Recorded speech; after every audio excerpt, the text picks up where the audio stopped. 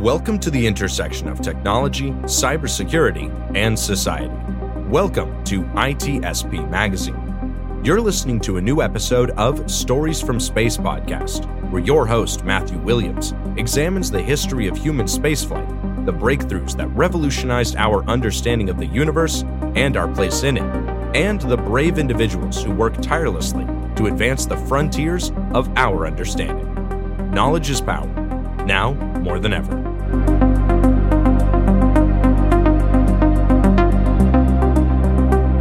The authors acknowledge that this podcast was recorded on the traditional, unceded lands of the Lekwungen peoples. Welcome back to Stories from Space. I'm your host, Matt Williams, and joining me today, I need to get let me pull up your bio stuff here, because I want to be able to specifically say exactly who you are, and yeah. Oh, I'm sorry, I should have had this prepped. That's okay, no worries. I've been getting very informal lately and letting, okay. And letting my guests introduce themselves, but I listening back to it, I felt it was, it wasn't really doing them any favors, you know? It's like, they can introduce themselves, they don't need me. Okay. Yes. Joining me in the booth today is Professor Alex Ellery from Carleton University, which just happens to be my alma mater as well. Go Ravens. Now, Professor, your specialty is mechanical and aerospace engineering. And recently, we caught up to discuss your recent papers on von Neumann probes and how we could prevent these things from essentially running amok. So this goes to the heart of a lot of things, not the least of which von Neumann probes themselves, universal assemblers, the search for extraterrestrial intelligence, humanity's future in space. So what I'd love is right now, could you tell us a little bit about what von Neumann probes, what universal assemblers are? Sure.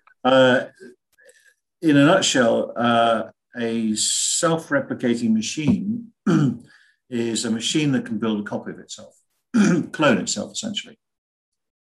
One of the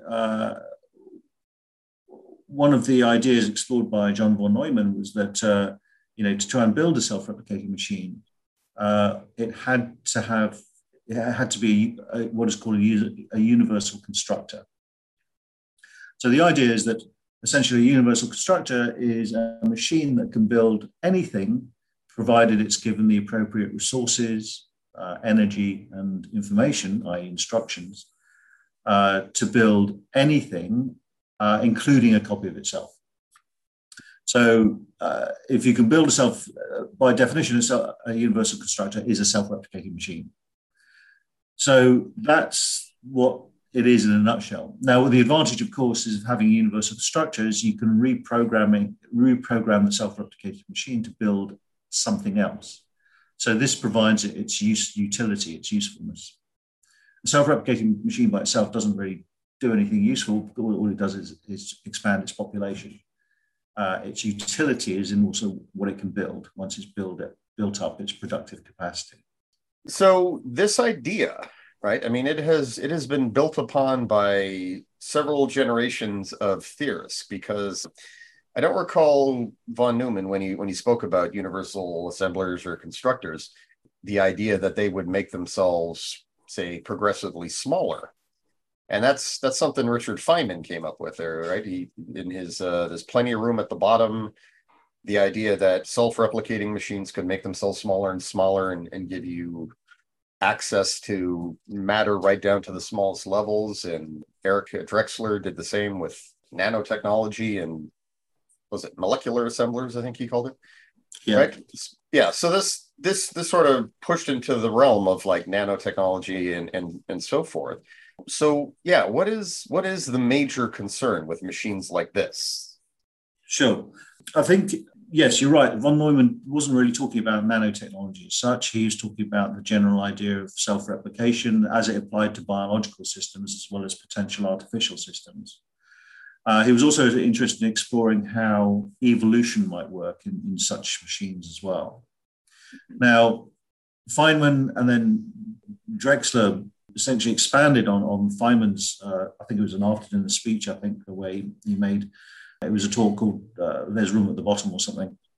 And Drexler wrote his thesis and his book, two books actually, on this concept of nanotechnology. And he actually explored this idea of building self-replicating machines, essentially to emulate how biology works on a cellular level. So he was thinking on lines of how we could build these molecular assemblers to build atom by atom, essentially replicating what, at least functionally, what DNA does at a molecular level. The problem then became, well, what happens if this self-replication process, particularly involving nanotechnology, goes awry and runs amok, essentially? And he came up with the concept of the grey goo scenario, where the self-replicating machines replicate out of all control, and they just convert all biological matter, all physical matter, into just copies of themselves, which he referred to as grey goo. Of course, this is quite a frightening concept. It's a kind of doomsday concept, and it has quite a strong purchase in the public domain. Personally, I think the dangers of that happening are overinflated, but being aware of public perception of fears was one of the reasons I wrote the paper I did on trying to curb the self-replication process. Yeah, yes, in fact, Drexler's own discussion about this and how it relates to biology, you took a very, very similar approach there, right? Synthetic biology to imitate the real thing. Now, just a quick illustration here for our listeners. So the gray goo problem, you've most likely seen this somewhere. As Dr. Ellery said, this is as an idea, it's made the rounds. And there are many examples in science fiction, but yes, the idea being that this swarms of nanomachines and they look like a silver puddle because, all these machines together, they would look like a puddle of liquid to the naked eye. And yeah, they're basically spreading over everything and consuming everything in their wake because that's what they're programmed to do. I think there's a very good rendition of this in the remake of the Day the Earth Stood Still. If you've seen the remake, that was, I think, self-replicating nano machines just eating up everything. There's also a really good one on Futurama. There's an episode where the robot among them, Bender, he decides through sheer laziness that he's going to use a duplicator that another person invented to make two smaller versions of himself, basically to do his chores. And then, yeah, they too, out of laziness, decide to replicate themselves and onward ad infinitum. And it becomes a doomsday scenario because one thing they found was that they consume alcohol to get their chemical energy. So they ended up drinking all the alcohol in the world. But then, yeah, in order to survive, they start converting all the water into alcohol. And the effects on Earth are terrible. So your papers, to get to what you recommended there, and after that, I want to talk about extraterrestrials because we couldn't possibly get into this without me bringing that up. But yeah, in your papers, you talked about how humanity could create von Neumann probes with synthetic biology, right? That would ensure that they can't run amok. It wasn't quite synthetic biology. What I was looking at various biological phenomena which curtail the self-replication process in nature, and then trying to emulate that in a machine. So it wasn't quite synthetic biology. It was biomimetic, essentially. So it was kind of like it was trying to copy the biological approach, but in an engineering capacity, as opposed to synthetic biology, which is kind of like synthetic biology sits in the middle between biology and engineering. What I was doing is I was overstepping that synthetic biology by directly incorporating some of the functions and ideas from biology into the machine. I was particularly focused on looking at telomeres, the concept of telomeres. And these telomeres, these are what control cell death, right? In in actual biology. I was going to say human, but this applies to most species of animals on Earth. Yeah, so can you tell us how do telomeres operate first, and how do we biomimetically reproduce that? Right. Well, you can imagine a telomere is that they're basically, you could always call them like junk DNA. They basically cap the ends of DNA with various non-coding sequences. And what happens is when the DNA replicates itself, uses various types of molecules. When the molecules clamp onto the DNA and they start reading, they open it up and it starts replicating, they miss out the first segments of the DNA. So what happens is that when you get a copy, it basically, the telomeres are being shortened at every replication cycle. So it acts like a counter. And in biological systems, it varies from cell to cell type. They're around about 15 or 20 replication cycles that impose a limit in biological systems. So the idea is to take that notion of a counter and port that into a machine. You could theoretically have a software counter to basically measure how many times you replicate, but that is potentially corruptible. So the safest way to do it is to do it as they do in biology, is to actually have a physical counter, which I've likened to a kind of like if you look at the encoding of the self-replicating machine, you have a tail of non-coding cells. And basically, when you start copying, your copier sits at the foot of that tail, at the end of that tail, but doesn't copy the first set of cells that it's sitting on, and only copies subsequently.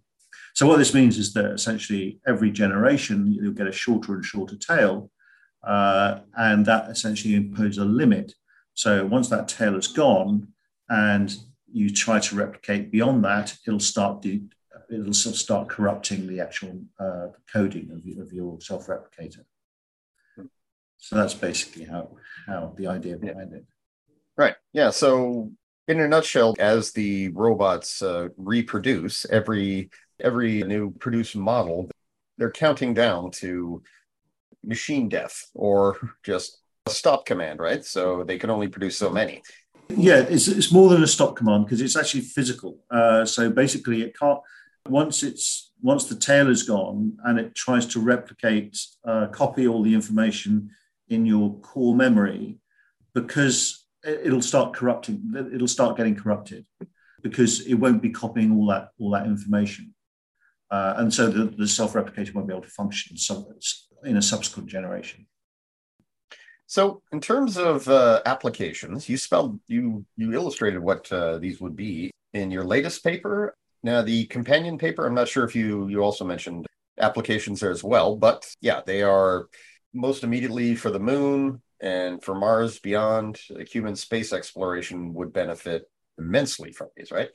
So, yeah, what's that look like? Yes, actually, strange enough, when I first got interested in this, I was this whole concept of self-replicating machines. It was actually because I was interested in the SETI question. And I came across the Sagan-Tipler debate, which hinged on this idea of self-replicating machines essentially colonizing the galaxy. And that's what one of the papers was about this concept.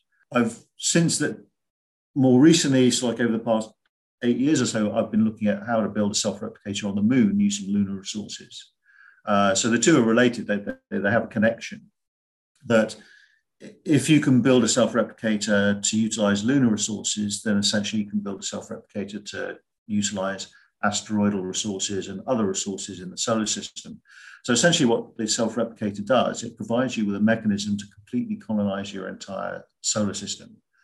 From that, you also have the ability to send out probes to interstellar space using techniques of interstellar flight, solar sails or laser-propelled sails or whatever. And then that sets off a whole chain of capabilities to actually essentially colonize the entire galaxy over a relatively short space of time, astronomically speaking, a million years or so. Yeah. Well, yeah, and that, yes, that is a very, very exciting idea. We could send probes out ahead of us, assuming humanity ever wanted to do interstellar travel, right? We could send probes out ahead of us to what we know to be, or actually, they wouldn't even have to be habitable on their own. They could be terraformed by these probes in advance, and by the time human colonists show up, hundreds or thousands of years later, you have an entire settlements and world built up. Sure, or you could build O'Neill colonies or whatever. Yes. Basically, you can adapt your solution to the particular environment, the particular stellar system or extrasolar system that you find yourself in, that the probe finds itself in. So it could have multiple. You could have multiple missions for different types of scenarios. The advantage of doing this using self-replicating machines, of course, is its exponential growth capacity.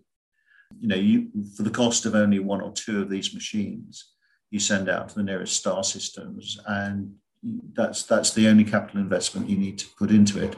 The rest all happen as utilizing the local resources in those target extrasolar systems. Yeah. Absolutely, yeah. And in the meantime, yeah, we could use this to effectively settle wherever, anywhere, really, in the solar system. And indeed. The job of the heavy lifting and constructing would be handled by automated probes before humans ever get there.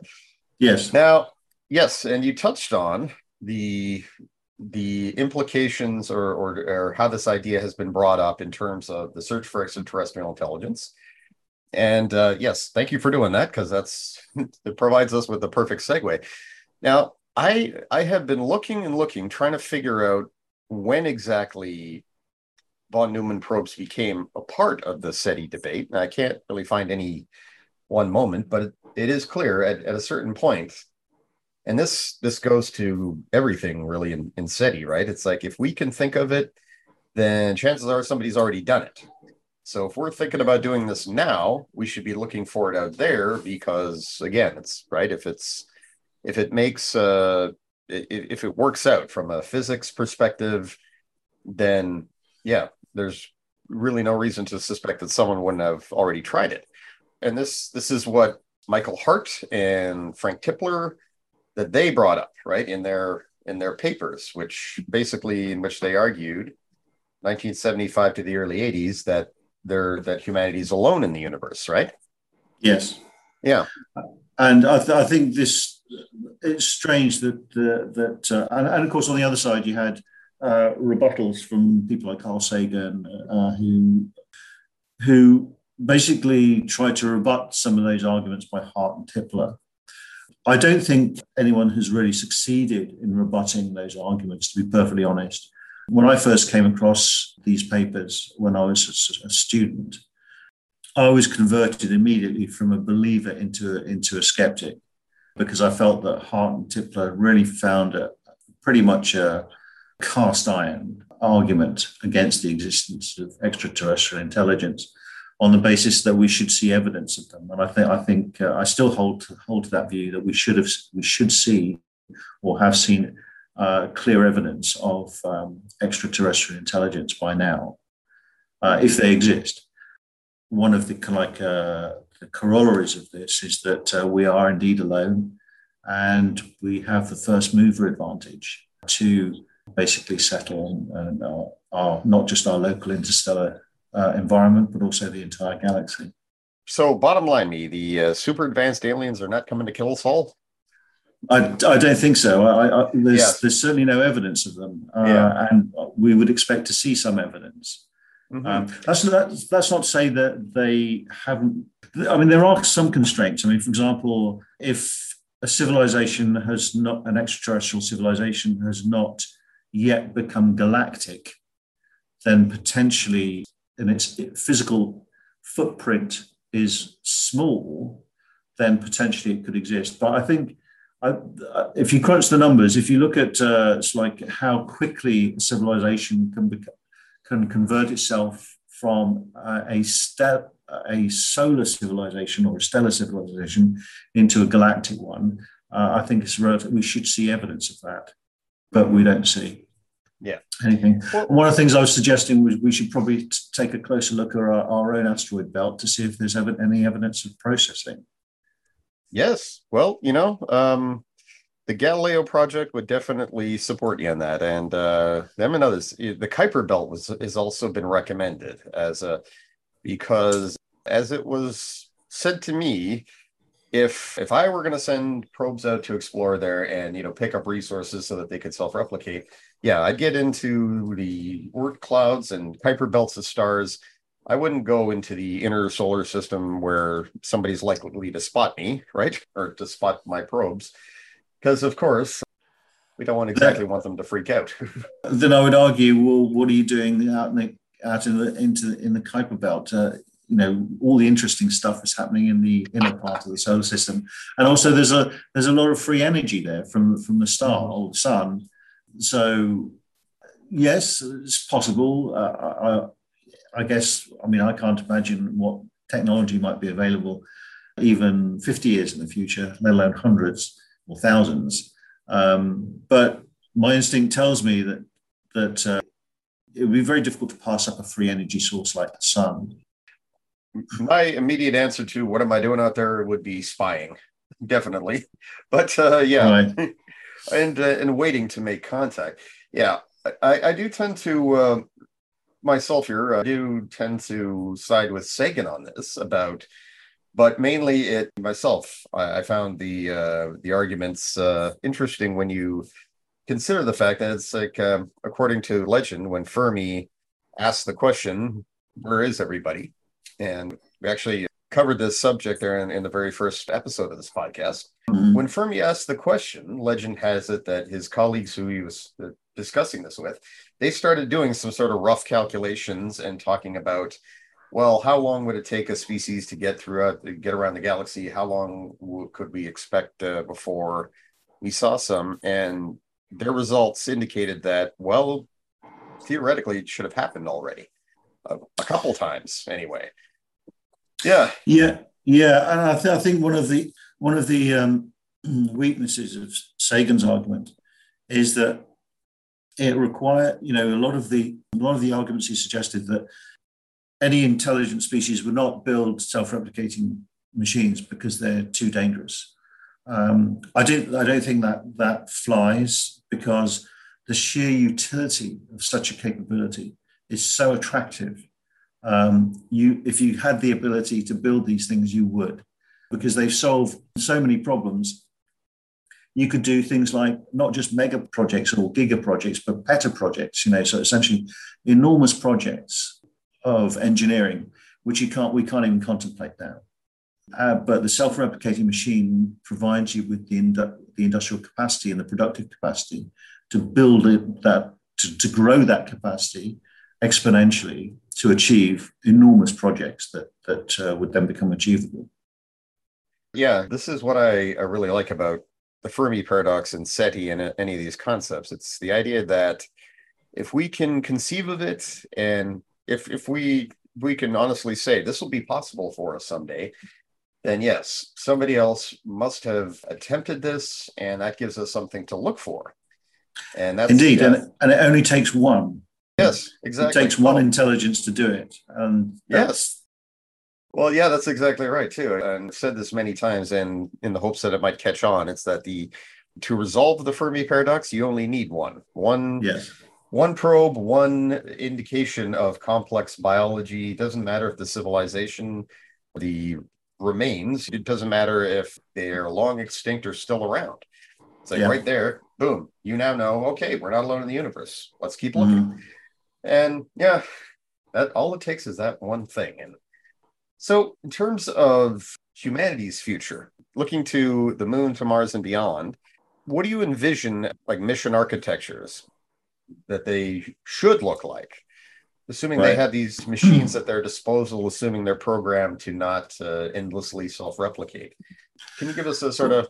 Yeah, I know the scenario that I'm interested in trying to achieve, and that's essentially, I think currently our planet is in a bit of a pickle at the moment because of what we've done to our environment. And one of the problems is that we've got climate change happening, and it's going to get worse, a lot worse. And we have no real idea of how to combat it and how to roll out clean energy around the world. But there is a solution, and that's the solar power satellite. Now, fleets of solar power satellites could potentially provide us with global clean energy. The problem has always been, how do we launch it into space from Earth? It'd be too prohibitively costly, also be environmentally damaging. So the obvious solution is to try and build it on the moon. And this is one of the things I'm interested in doing, developing a self-replicating machine concept that we can put on the moon at very low cost. And then that builds the capacity, grows itself essentially into a population of machines.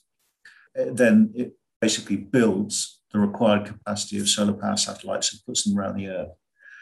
Obviously, this is, I wouldn't say it's a futuristic idea because we're working on it. We're working on bits of it. And I think it can be done. I think given some appropriate resources, I think we could do it within about 15 years. Actually have the first self-replicator put onto the surface of the moon. And thence, just only a few years later, we could have the full capacity to build the solar power satellites. To me, that's the first step, because what it does, it basically requires us two things. It requires us to admit that we have already exceeded the capacity of our Earth to support us. So we need to supply energy, give nature a bit of a helping hand to deliver energy from space to Earth. And it also means that we have to develop the extraterrestrial environment in an industrial manner. And once we've built those solar power satellites, we then have this enormous industrial capacity on the moon that we could use then to explore the rest of the solar system. We could also send self-replicating machines to Mars. We would send them to the asteroid belts. We could send them everywhere, wherever we wish to go, build up industrial capacity to build bases, to build whatever we could. And we could do this very, very quickly.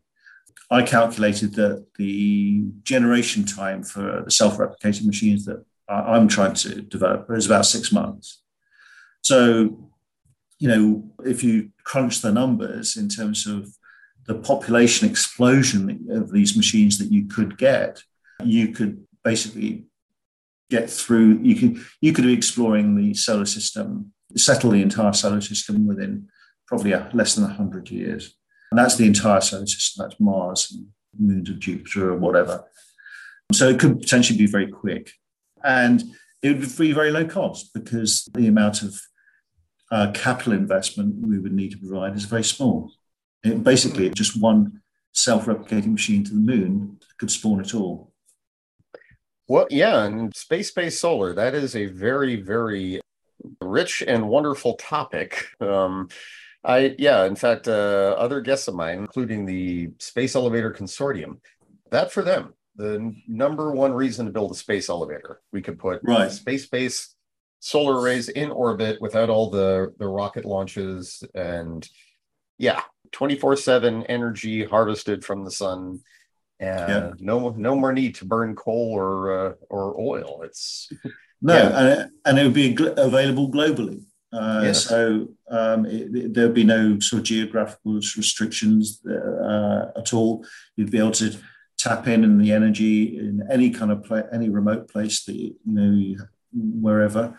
So it does provide us with a kind of like a true egalitarian approach to energy supply for the world. Yeah, no more geopolitical conflicts in oil-rich areas. No, indeed, yes. There are none of the sort of haves and have-nots, and curses of oil curses and so on and so forth. So it would have none of that. Now, so in terms of your work and looking ahead, you've already started working on bits and pieces for this von Neumann probe. You've been working on the architecture of one, have you not? Not just the architecture, but various pieces. So if you go back to sort of like the von Neumann idea, he said that self-replicator had four parts. Now, there are two parts of that were essentially a computer. It's basically a physical computer and the program itself. And then the other two parts, one was the copier, the program copier. But the key I've been working on is the constructing arm. But basically, it's the robot part, essentially. And if you look at what a robot is, or any kind of machine, any kind of manufacturing machine, it's basically a configuration of electric motors with a control system.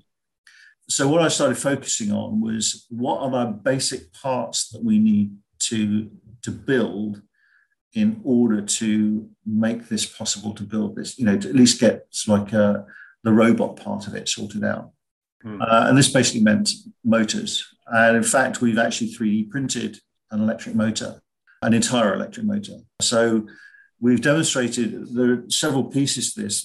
We've demonstrated that in theory, the 3D printing concept you can 3D print an electric motor. And this was inspired by the RepRap 3D printer that was knocking around a few years ago. I have one in my lab, which was a hobbyist 3D printer, which could print some of its own parts out of plastic. So this was kind of like a development of that idea. Another thing we've been looking at is on the electronic side, the computer side. I was looking at trying to implement solid state on the moon. It doesn't look that feasible. So you're trying to develop solid state electronics on the moon. So I started looking at vacuum tubes, and most of the materials that you need to build a vacuum tube can be built from lunar material and supplemented by asteroidal material. So that potentially can be a route to electronics. We haven't actually 3D printed that yet, but that's something for the future because that's going to be quite the challenge, that one. But so we've been looking at how if you try to build a computer, a CPU, from vacuum tubes, it'd be the size of a block of flats. So it's too big. So I've been looking at different architectures. So we build neural net circuits, analog neural net circuits instead of a CPU-based architecture. And we've actually built these and implemented them on little robots. We've demonstrated that we can build neural network circuits, actual in the circuitry. And we've also demonstrated we can actually do learning as well in the circuitry. So that's been like a major step forward. There are a couple of little I wouldn't say minor issues to resolve. Some of them are quite major, but certainly we can see the light at the end of the tunnel that we can actually build learning neural net circuitry physically, which should be a much more compact solution to implementing programs than a CPU and software. Okay. Well, that about brings us to the end of our episode because this is an area so rich in detail and offshoots. This discussion can go into so many other areas there because there's so much. And I didn't even talk about energy generation. Oh my God. Yes. Well, that too is another very important aspect of this. So for my listeners, is there somewhere they can go to check out your research on this? Any recommended sites there? That's actually a burning issue. I intend to actually develop a website very, very soon where all the papers and stuff will be available and people can download what they want. And there should be some films, showing some of the things that we've been doing and all of the information that you need. That's a work in progress. I am hoping to have that done over the next few months. Okay. And also what I will do is I'll post links to your papers that I've been citing. Yeah. And a lot of what you said too, SETI and humanity's future in space and looking for aliens based on the kinds of technology we can envision, technosignatures. That's something that's going to come up a lot in further episodes. And in fact, it's a bit of a hot topic at the moment. Oh, yes. And yeah, I've lined up as many experts as I can to talk about this, and hopefully I can get as many on as possible. And well, you were, of course, the guy to whom wanted to familiarize my listeners with the idea of von Neumann probes and the progress that's being made towards actually building them. Yes, indeed. Yes. And that's the newest part. That's the newest aspect is that, we're trying to build them as opposed to looking at them in theory and so on. So, yes. Yeah, this is an exciting time. So many ideas that were once just very popular ideas on paper are actually getting to the point where they can be realized. Which again, the my guess from the Space Elevator Consortium, that's what they were on about how we're within reach of that, and that's not These two things are not space elevators and von Neumann probes. They're not the only things we're on the cusp of. So yes, thank you, Dr. Ellery, so much for coming on, and I want to say good luck in your research, and I wish you great progress ahead. And I'm very happy someone at Carleton University is working towards this. It tickles me to know my alma mater's contributing. Thank you very much. It's been a blast. It's been fantastic. Thanks very much. Thank you for having me. No problem. I'm Matt Williams. This has been Stories from Space. Tune in again soon. We hope you enjoyed this episode of Stories from Space podcast with Matthew Williams. If you learned something new and this podcast made you think, then share itspmagazine.com with your friends, family, and colleagues. If you represent a company and wish to associate your brand with our conversations, sponsor one or more of our podcast channels. We hope you will come back for more stories and follow us on our journey. You can always find us at the intersection of technology, cybersecurity, and society.